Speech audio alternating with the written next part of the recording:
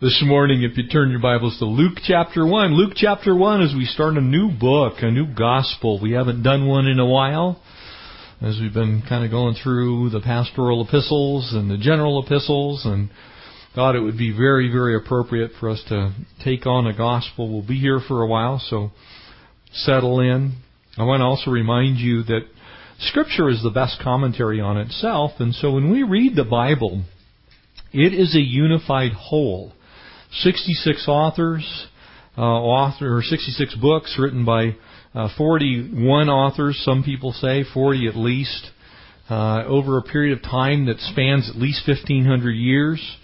If you go back to the book of Job, which is probably the oldest book of writing of man's literature, probably 3000 BC, or the events of that particular book, but meant to be taken as a unified whole. And so as we read now the Gospel of Luke, it's interesting that Luke and Paul were travel companions, and they spent probably 6 or 7 years together. So it's not unusual that we would find Luke elaborating on some things that we've already seen in Paul's epistles.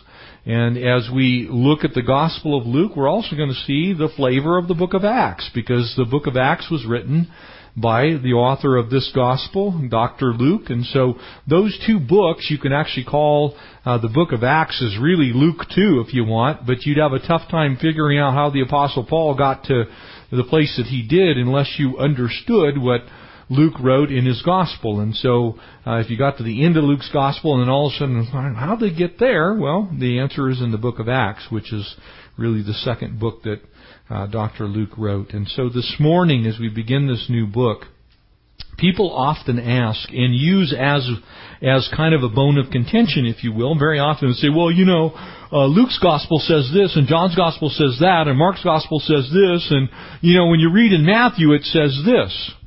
Let me explain to you why that is very important that they do not all say the same thing. Because if they said exactly the same thing, I could guarantee you they were plagiarized one from the other. The fact that there is a difference is absolutely important to them being truthful. And because there is a difference in them, as you might expect, with human character, with human abilities, as someone would write a book, you would expect it to have the flavor of that person, would you not? And in this case, we're going to find, and it is expressed here in the first few verses, that Luke, being a doctor, well-trained, extremely educated, he expresses that he wants to lay out a rather ordered manner of understanding. You might expect that from someone in the medical profession. And furthermore, there are things that Luke saw that John didn't see. There are things that Mark saw that Matthew didn't see. And so those little differences are not bones of contention, they're tidbits of truth. There are things that one person saw that the Holy Spirit inspired them to remember and to write. And so as we look at each gospel, it has a different level of import with specific characteristics of the one person that they're all trying to tell us about, who is none other than the Lord Jesus. Amen? In Luke's Gospel, the very specific thing that is being drawn attention to is something that is so beautiful and wonderful for each of us, and that is His humanity. You see, Jesus was, as Isaiah 9:6 plainly declares, the Son who was born. But he was, the child who was born, but He's also the Son who is given.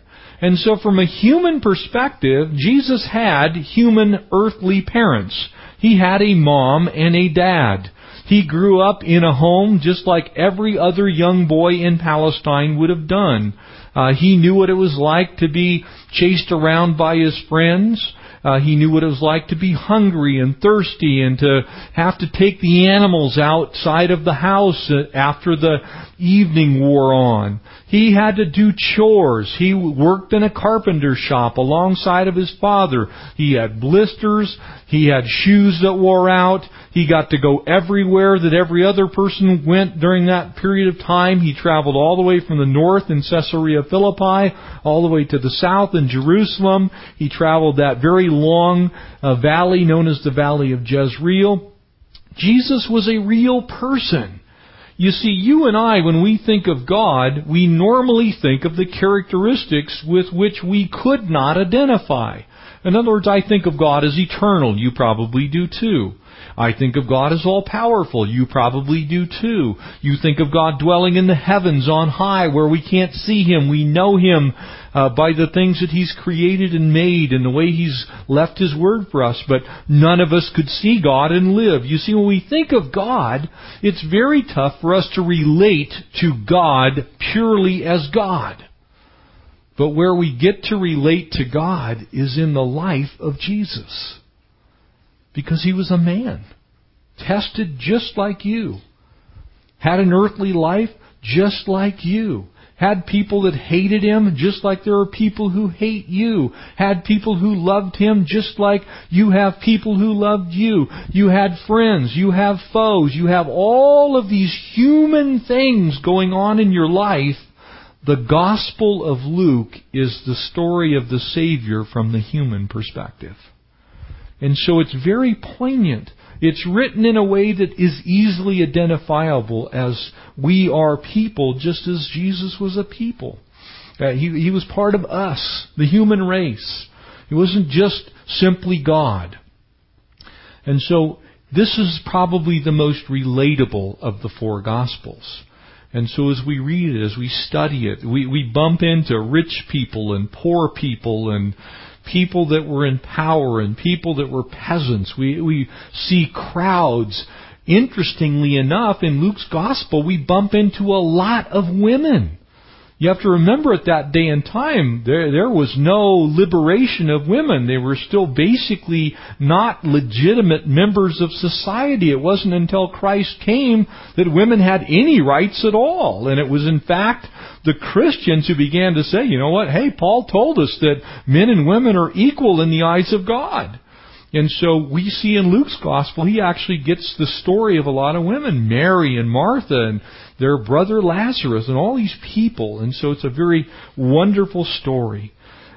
People often ask the question, I don't really see his name. Dr. Luke is only mentioned 3 times in the whole New Testament. So it's not surprising that that's a little difficult for people to understand. But he's listed in a very special way along with Paul in the book of Acts. Beginning in about chapter 16, all the way through the end of the story in chapter 27, he speaks of himself when writing about the Apostle Paul by using the wonderful word we. He says, we did this and we did that. And he showed himself to us. So he traveled with Paul. And so it's very, very clear that they spent a significant amount of time with each other. The other thing that I want to draw your attention to is from a human perspective, what is the most important event that's ever occurred in human history? It's the life of Christ, amen? No Savior, no salvation, we all perish eternally, we are going to hell without Jesus, amen? The story of Luke's Gospel is for the Son of Man, and he uses that title, Jesus does of himself, and Luke picks up on that. The Son of Man came to seek and to save that which is lost. That's the message of Luke's Gospel. So when we see the lost sheep and the lost coin, we see the Lord coming and giving us that picture that Terry prayed about of the Father running to the prodigal son. That's Luke. That's who he is. That's how he wrote. That's what we'll see, all these personal stories that are so wonderful for us to digest. I think that because of his training as a physician, and this is extremely important, again, to remember, he would be one of those guys who would be very detail-oriented. He would pick up on little subtleties that we might not see. That's what physicians do. You want them to do that, amen? Probably some of you have had medicine practiced on you, yeah? And you go in and they don't find anything. You go back and they don't find anything. And you go back again and they still don't find anything. Or they think they found something. And then you come back and they give you another medication, which is for something that they also found. And then finally somebody actually sees some little tiny weird test result and they go, that's it. That's what doctors do. You see, so we're going to see some tiny details that aren't in the other Gospels. It's also interesting because they didn't have medical specialties then. You know, you didn't walk down the street there in Jaffa. And if you ever go to the old city in Israel, and you go to the city of Jaffa, the hometown of Peter, the old streets are still there exactly as they were in Jesus' day. And so you can walk on the same stones that the Lord and Peter and Paul all walked on. And as you're walking through these very narrow streets, one thing becomes very obvious. They didn't have the internet then. They did not own neon signs then. You had to know where somebody was in order to get to their office. And when you got there, the way that you knew someone was a doctor was the same sign that we use for medicine today. The little serpent wrapped around the pole thing, the little apothecary guy. That was on the windowsill, usually carved in stone. And so when you would go there, it didn't say pediatrician. It didn't say cardiologist. It didn't say anesthesiologist. It just had the symbol for a doctor. Doctors did everything, including taking care of ladies when they were getting ready to have babies. And they would usually enlist the help of a midwife, but it was a regular physician. So the story of Luke begins with, guess what? The story of two babies. Luke cared about such things. He's writing this from a doctor's perspective. It's like, yes, the birth of John the Baptist and the birth of the King of Kings and the Lord of Lords. And he had researched, no doubt, his material, and he uses a phrase here in verse 3. It says, from the very first. And I want you to get a sense of what that actually means in the Greek language from whence it was translated. It doesn't mean just like we would think from the first. It means from above. In other words, when he's talking from the very first, he's talking from the very first. The same very first, like in the beginning was the Word, and the Word was with God. And that's how it's translated in John's Gospel. It's the same picture. So he didn't get this information from Joe Schmo who lived in Caesarea. He got this information codified in his heart and in his mind from the Holy Spirit. And so as we begin this Gospel, very personal, very poignant, and absolutely powerful because it speaks to who we are as people. And so I pray you enjoy the journey. We'll be here probably for a year and a half or so because it's a big book. It's got lots of words. And we're going to look at all of them. Amen? Let's pray and ask the Lord to bless our time in it. Father, we thank you, Lord, for the power of your word. Lord, that you would send Jesus to this miserable, wretched rock that floats in space, God, with a handful of people on it at the time. Lord, we ask that you would take your word and just make it powerful to us, that we'd be able to use it, God, in our lives on a daily basis, that we'd enjoy, Lord, the glories of it. And Father, speak to us through your truth. Lord, help us to lay hold of truth and to live it. And God, as we study, would you give us a hunger and a thirst after righteousness? Bless us, God, we pray, as we read and enjoy the bread of life. We ask it in Jesus' name. Amen. Verse 1 here in Luke 1.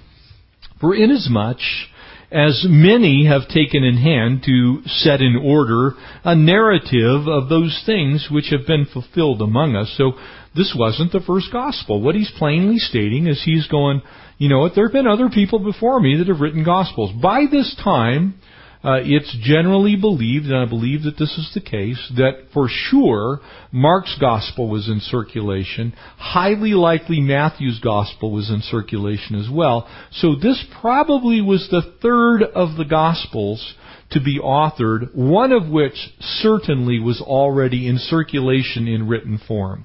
And so here comes another guy, and that's why I prefaced this the way I did. Because people look at, well, why rewrite the same things? Well, because from a human perspective and from a point of focus, it's the same reason that we can go, how many cookbooks do you think exist in the world? Let me tell you what it is. 3.7 billion cookbooks, according to the Library of Congress. 3.7. That's every single written piece of literature categorized in the Library of Congress. Almost 4 billion cookbooks. How many books on self-help? There's thousands of them. How many books about this book? Again, billions of them. you see, there had been other books, and there had been other people, but there had also been some falsehood. There had been some stuff written like the Gospel of Thomas, and a couple of other little wonderful Gnostic Gospels that eventually got discovered in the 1940s. And so there were some things circulating that weren't true. And so when you have truth and you write down the truth, then eventually the truth becomes a larger body of evidence and the falsehood gets pushed out of the way, which is where it belongs. And so verse 2 says, just as those who from the beginning were eyewitnesses and ministers of the word that was delivered them to us. In other words, he got this by first-hand accounts of people who actually saw the events and who were ministering with the Lord Jesus himself. So this is that information that comes by the very best of sources, which is directly from people who saw the events. If I want to study anything, I don't want to talk to somebody who talked to somebody who talked to somebody who was there. I want to talk to somebody who was there. Amen? Luke was one of those people. He got to talk with people who were actually there, and he himself, in a couple of instances, was at the actual events that are being discussed and described. And so this is that good source of information that we would call first-hand in some cases and second-hand in another, but from original sources. I want people that have actually lived it. If you're going to author a book, maybe you're going to become a biographer. Again, you don't want to talk to somebody who wrote a book themselves. You want to talk to the person who lived a life if you want to write a biography. And so that's what Dr. Luke does. And it seemed good to me also, having a perfect understanding. That word perfect means complete, and the understanding that's being spoken of is a spiritual understanding, not just a factual understanding of the knowledge, but a spiritual understanding perfected by the Spirit of all things. Again, same phraseology from the very first, from the beginning. In the beginning was the Word, and the Word was God. And the Word was with God, and the same was in the beginning that was with Him. You get the picture? There's only one real message of the gospel. It's been conveyed to us through several different human sources, but one ultimate source, which is the Holy Spirit. That's why when you read your Bible, and I've shared this with you before, I became a Christian at 13 years old. I walked with the Lord until I was about 18 years old. I kind of began to question a few things. By the time I got to college, I'm like, well, evolution explains everything. And I spent this time of wandering, and I even spent a time trying to disprove the Bible that I had previously confessed faith and trust in. And so I can tell you that when you study this, I can tell you what you're not going to find. The contradictions, so-called, are not in it. You can't find them. No one has, no one will. What they'll bring up are the differences in things that people might see from a slightly different perspective. But they're not contradictory. They're just simply another point of view. And so it tells me that this is genuine. It's true. It was written by real people, human instruments, under the inspiration of the Holy Spirit. But as a whole, when you take it and examine it and tear it apart, that's why when people do that, like Simon Greenleaf, founder of the Harvard School of Law, like Lee Strobel, a journalist who said, I don't believe it, so I'm going to just tear it apart. He writes Case for a Creator, then Case for Christ. Not only gets saved, becomes a defender of the faith. Josh McDowell, same thing. Begins his ministry with Campus Crusade because he wants to be now telling the truth about what he knows, because he tried to figure out that it was wrong and couldn't do it. And so Luke is helpful to us in that regard. And so he begins this journey by telling us a little bit about the very beginning stages of his time in ministry. Now, I do believe that it's highly likely that Paul and Luke may have known each other. You remember Paul was called to Macedonia. Always in Luke chapter 16, you find this strange vision of Paul's kind of sitting there, he's dreaming, and all of a sudden he sees a man from Macedonia. One of the great wonders about the Apostle Paul is when you look at his life, if you were God, and knowing what we all know about the Apostle Paul, he was a super Hebrew, amen?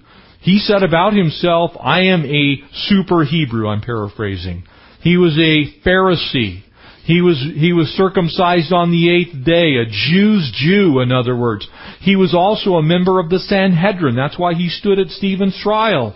You see, he was a super Jewish person. And so what does God do, just for humor? He sends the super Jew to the Gentiles. And He sends the Gentiles to the Jewish people.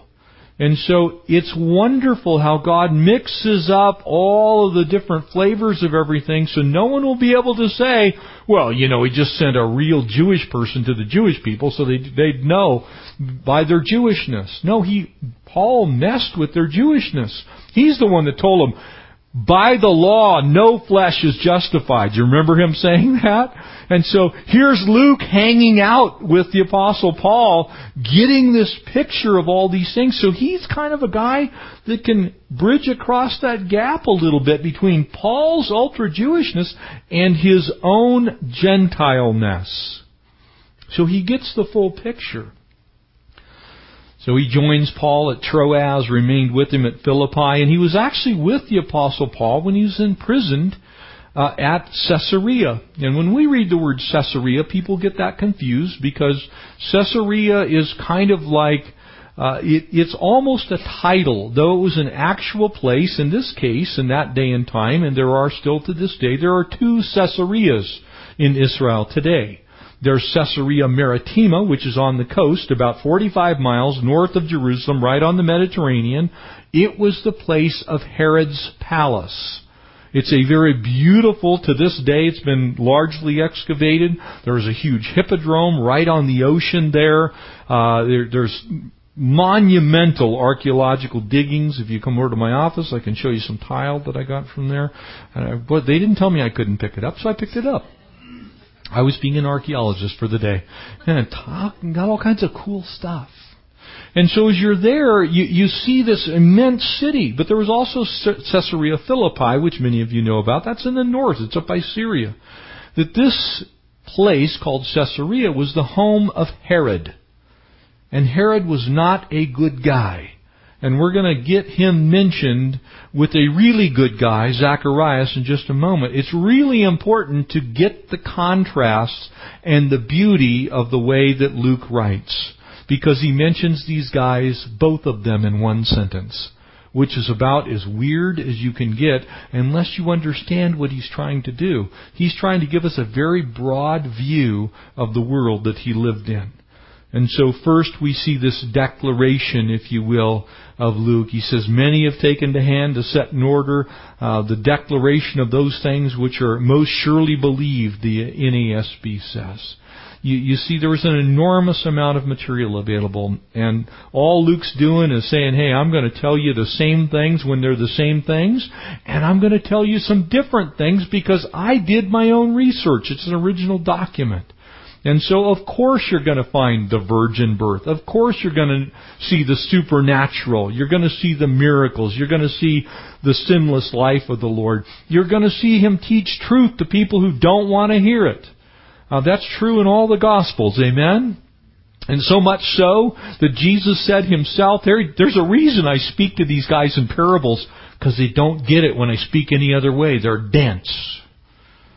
Luke gets that. He says, you know what? I'm going to tell you about the truth that Jesus spoke as well. You're going to see in Luke's Gospel the Lord triumph over disease and all manner of things that happens to humankind, even death itself. You're going to get the cross, of course. You're going to get His birth. You're going to see the Lord buried. You're going to see Him rise from it. All those things are in Luke's Gospel. But the interesting thing is the way Luke perceives those things. And so he mentions his determinatory source-seeking here. He looks and he says, you know what, I want to do something that hasn't been done yet. I want to give it a little bit of a different view. You know what, everybody had seen the miracles. There were all kinds of people wandering around that had seen the miracles of the Lord. There's all kinds of people that had heard about the wisdom. Yeah, we sat up there. We were in the crowd at the Sea of Galilee, or maybe they were in the back of the group up on the Mount of Olives. Lots of people had heard those things. But Luke records a few things that nobody else does. Interestingly enough, and this is why I shared this with you, if you compare Luke's Gospel and Mark's Gospel. And praise God, one of the beautiful things about computer technology today is word searching tools that can search for everything, including context now, punctuation, which we've added, which wasn't there in the original language of these documents, but we can search them for the intent of the writers. And when you look at Mark's Gospel and Luke's Gospel and you lay them side by side, there are 320 verses in Mark that are found exactly the same in Luke's Gospel. So in that case, why?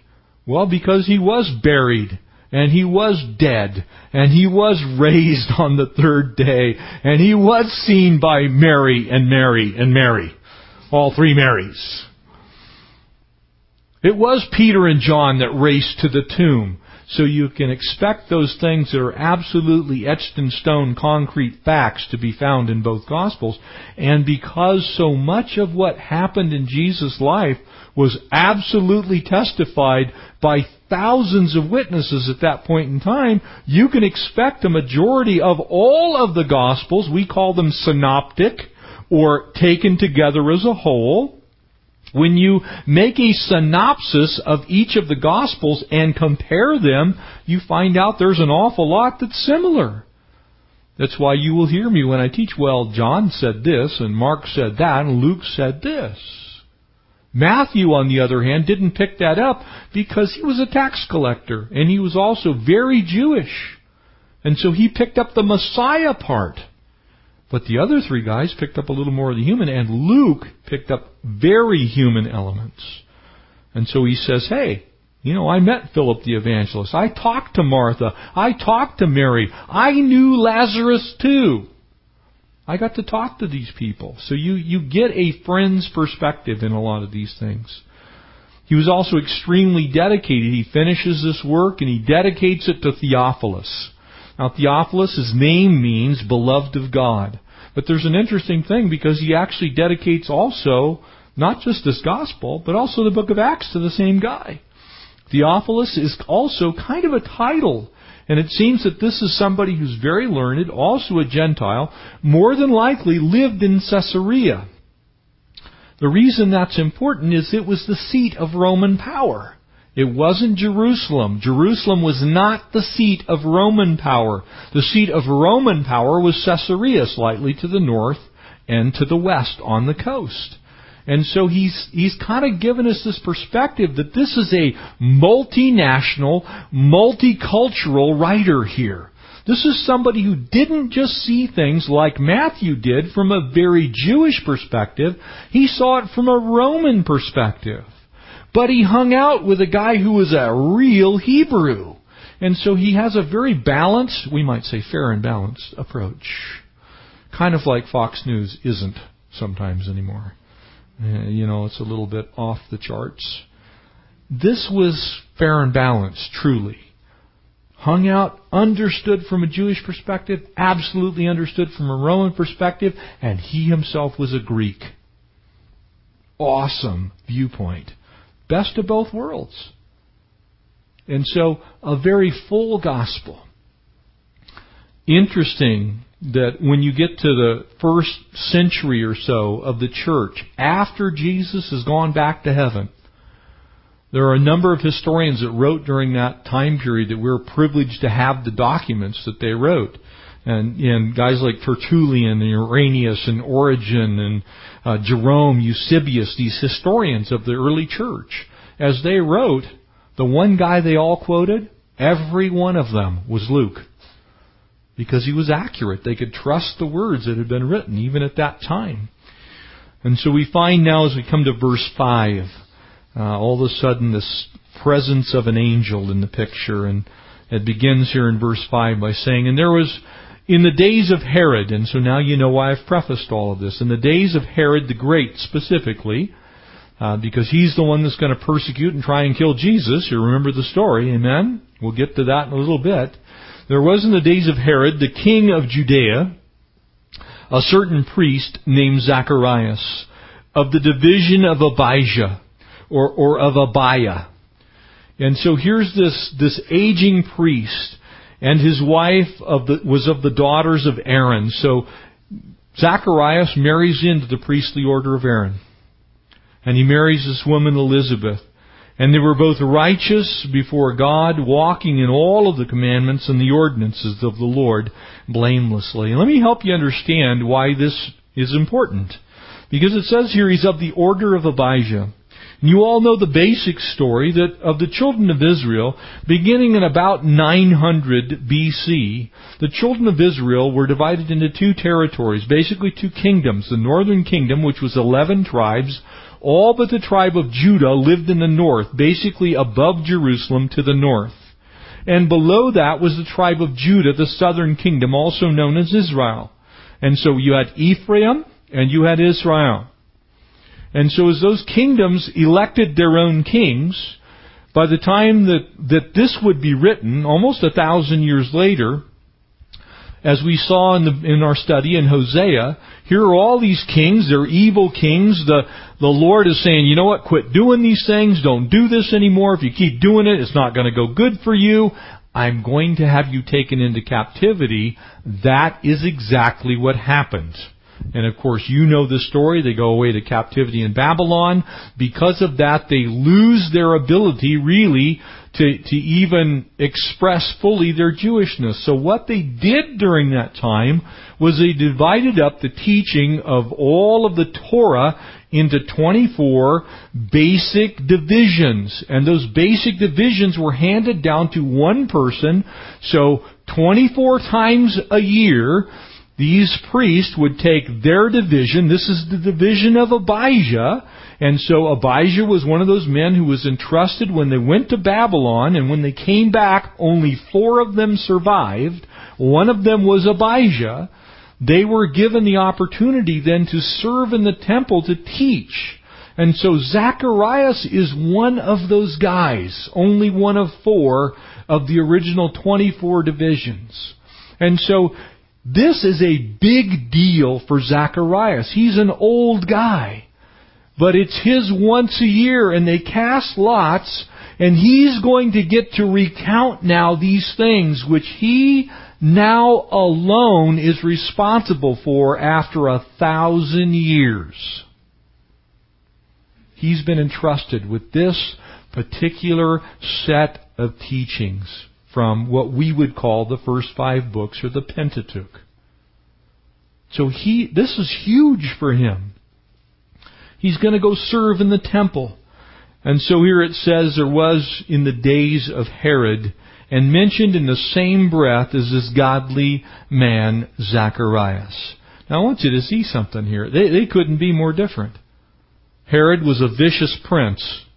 He was part of the Roman Empire. He was a Roman appointed governor who was then announced king because the Jews couldn't decide on who was going to rule over him.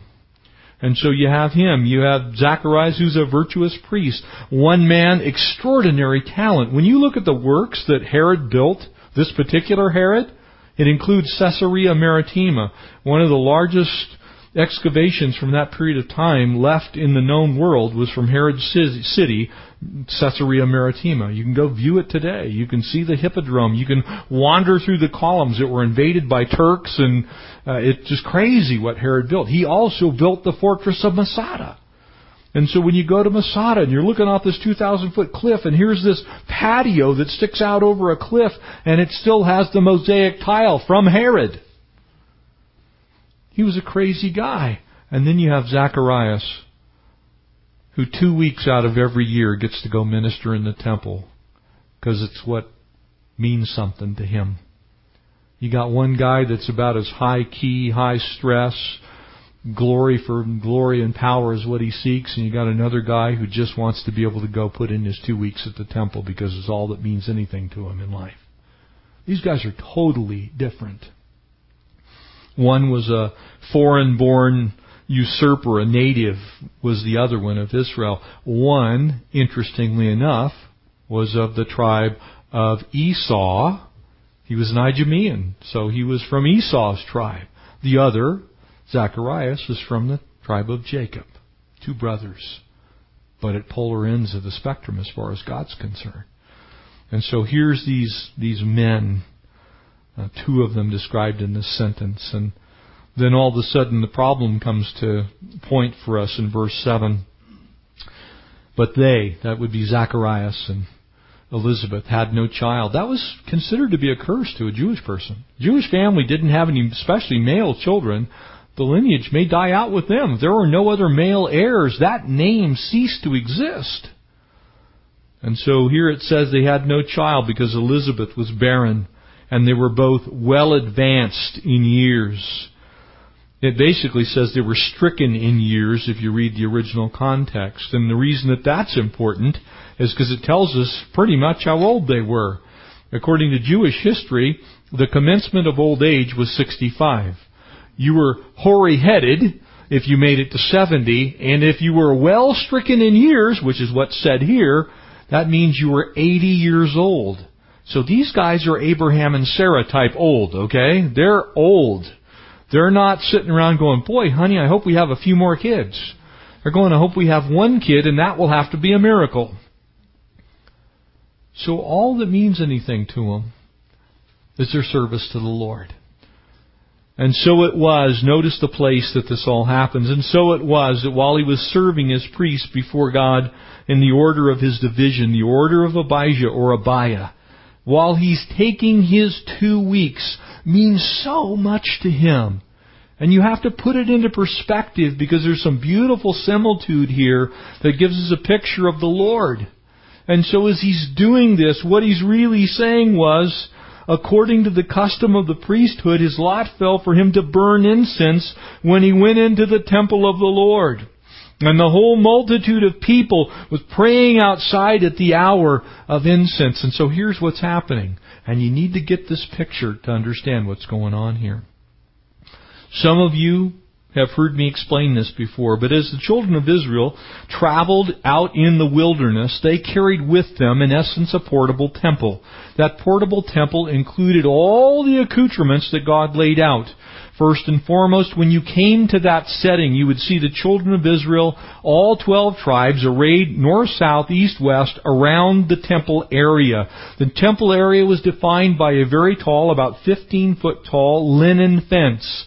It was staked up with wooden poles, with cords to hold it in place against the desert wind, and a gate led you into that compound that was multicolored. It represented all who would come to me could be saved. So anyone could come inside of the holiness, the white curtain of God. Anyone could get in there. But once you got in there, it started to get a lot more concise about what was going on. So as you entered into the gate, you would come to the court of women and the court of Gentiles. And if you were a woman, unfortunately, that was as far as you could go. If you were a Gentile, not of the Jewish faith, you could go no further. That was pretty easy to tell because God told them, all of your male children will be circumcised on the 8th day. And so nobody except for male Jews could go past that. There's an importance to this. Stick with me. It was beyond that sacrifice was offered. And so when you got into the court of the actual temple, several things were going on. What was going on was when you came inside of the sacrificial area, that's where the slaughter took place. On the Day of Atonement, that could be thousands of animals. Goats, sheep, doves, lots of death. Then what would happen is the priest would go to the bronze laver. The bronze laver is a big basin, basically about 4 feet in diameter, filled with water. They would wash their hands and lift their hands to heaven. They would then be cleansed of the death. They would then take the meat from that. They would go to the altar of sacrifice, this huge burning cauldron that had a grate on top of it. And on the top of that grate, they would lay the meat. And the meat would then be, some of it eaten by the priest, some of it to the family, and some of it left for the Lord to be turned to charcoal and ash. Now we come to the inner court. The very first place that you would go to. As you went into the door of the temple, once you got there, you would first, immediately on the right-hand side, you would see a table, a golden table, and on that table would be 12 loaves of bread representing the children of Israel. Remember, they're all Jews. in front of the veil that separated the holy place, which is where God dwelt beyond the veil because He was unapproachable. He was light. Was the Holy of Holies, and there sat the Ark of the Covenant, Aaron's rod that budded, the 10 Commandments, and a pot of manna inside of it, representing God's provision for them while they were in the wilderness. On top of it, the mercy seat, where they met with God, God's power and His glory rested there, and 2 angels, either one called the cherubim, facing one another. There God would meet with the high priest. But before He got there, there was an incense altar that stood before you could get inside. To the left of that was the giant menorah, the light of the world. And so everything about this whole thing, blood being shed and cleansed, and the sacrifice made, and salvation, and then going in, the bread of life, the prayers to get you into the kingdom to meet with the Lord, the light of the Lord, all of it spoke of Jesus. Every facet of it spoke of Jesus. Here's where Zacharias' story gets so interesting. So Zacharias, it's his turn to go to the altar of incense. Focus for a second. The altar of incense was made of pure gold. The coals that were in the altar of incense came from the altar of sacrifice. So unless you had been cleansed, and unless you had offered yourself a sacrifice, and unless you took the fire of God, remember what Isaiah said, "Woe is me, I am undone, I'm a man of unclean lips," and an angel of God took a coal from the fire and touched his lips. So here comes Zacharias to this golden altar. What does he offer on that altar? Frankincense and myrrh. What did the Magi bring to Jesus? Gold, frankincense, and myrrh. So as Zechariah is doing this, and he's facing this giant curtain which is separating him from the Lord, you see, until Jesus dies, that curtain remains in place and nobody goes in except the high priest on the Day of Atonement. Those prayers are as close as you could get.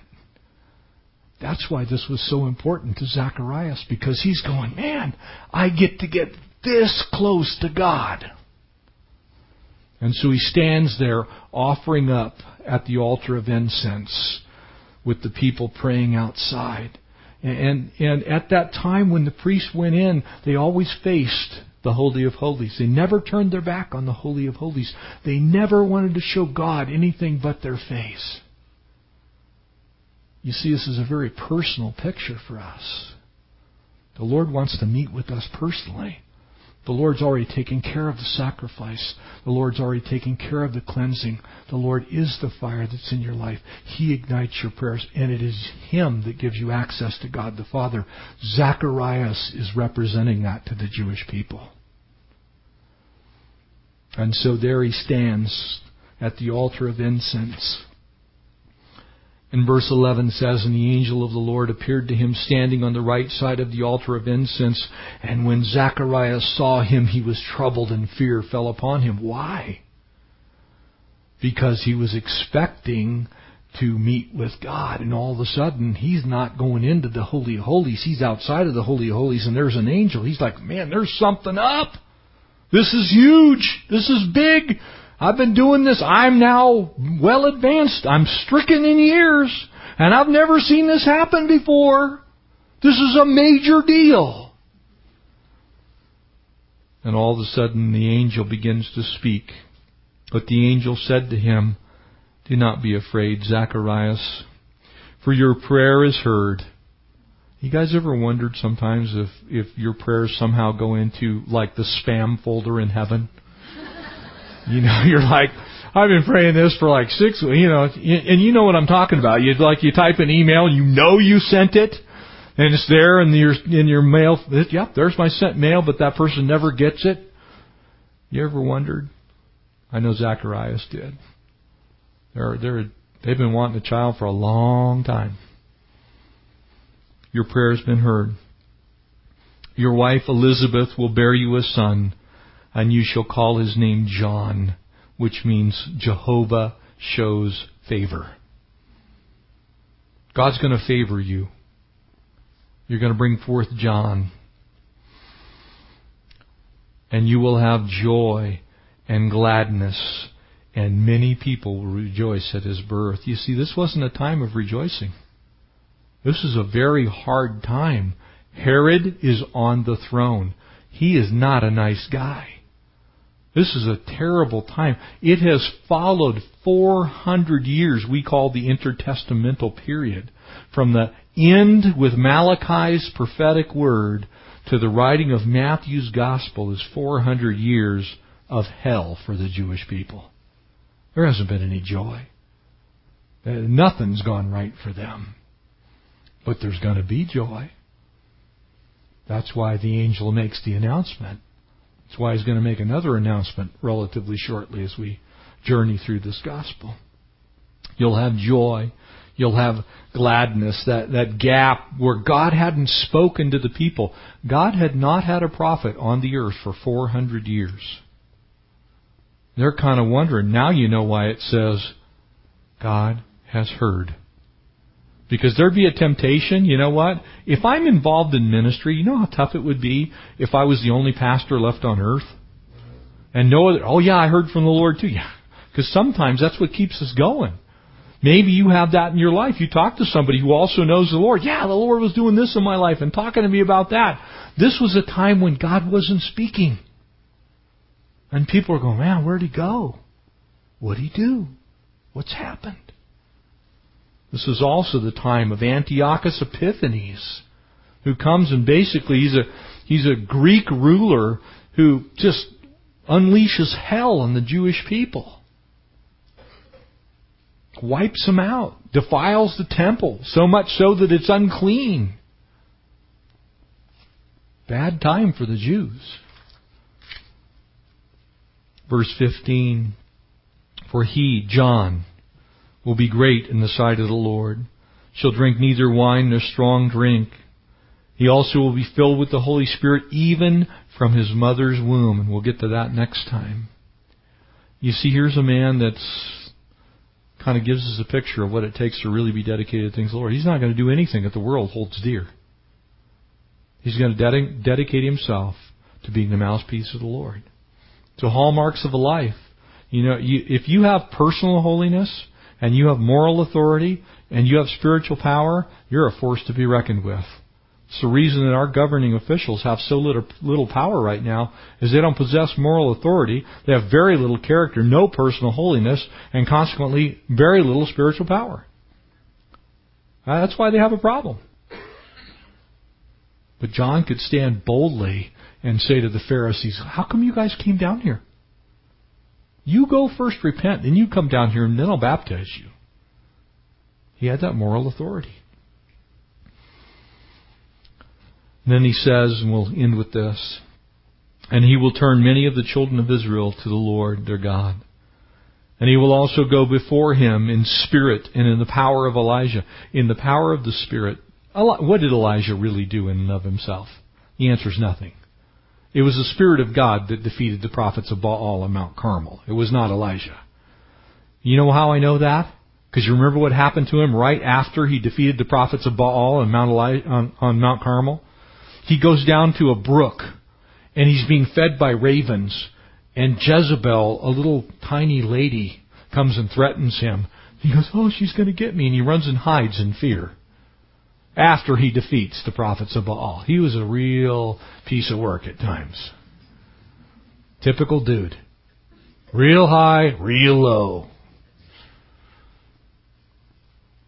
The power of Elijah was the power of God. That's who did those miracles. That's who still does miracles. To turn the hearts of the fathers to the children, and the disobedient to the wisdom of the just, and to make ready a people prepared for the Lord. That's John's mission. That's John's career. That's what he's going to do. And so as this gospel begins to unfold for us, the beauty of it is all of these human stories. All these people that are involved in the life of the Lord Jesus Himself, in each other's lives, and how they interact and how the Lord uses each one of them. And so Next week we'll begin our series called The Savior's Saga. We'll be in that one for a while. And hopefully we'll see the personal, the very beautiful personal life that is the Lord and how He ministers to us in our humanness. Amen? Let's pray. Father, we thank You for this time this morning, and Lord, in graciousness and thanksgiving, we just say to You, Lord, how can we not be blessed when we know that You love us, that You sent Jesus to this earth to die for us. We bless You, God. We thank You for this time this morning, and pray now as we embark on this journey with Dr. Luke, Lord, these words that You authored by the Spirit through his life, would we glean and would we grow. Lord, bless us. Continue to use us and strengthen us. We pray for the days that are ahead. We ask it in Jesus' name. Amen.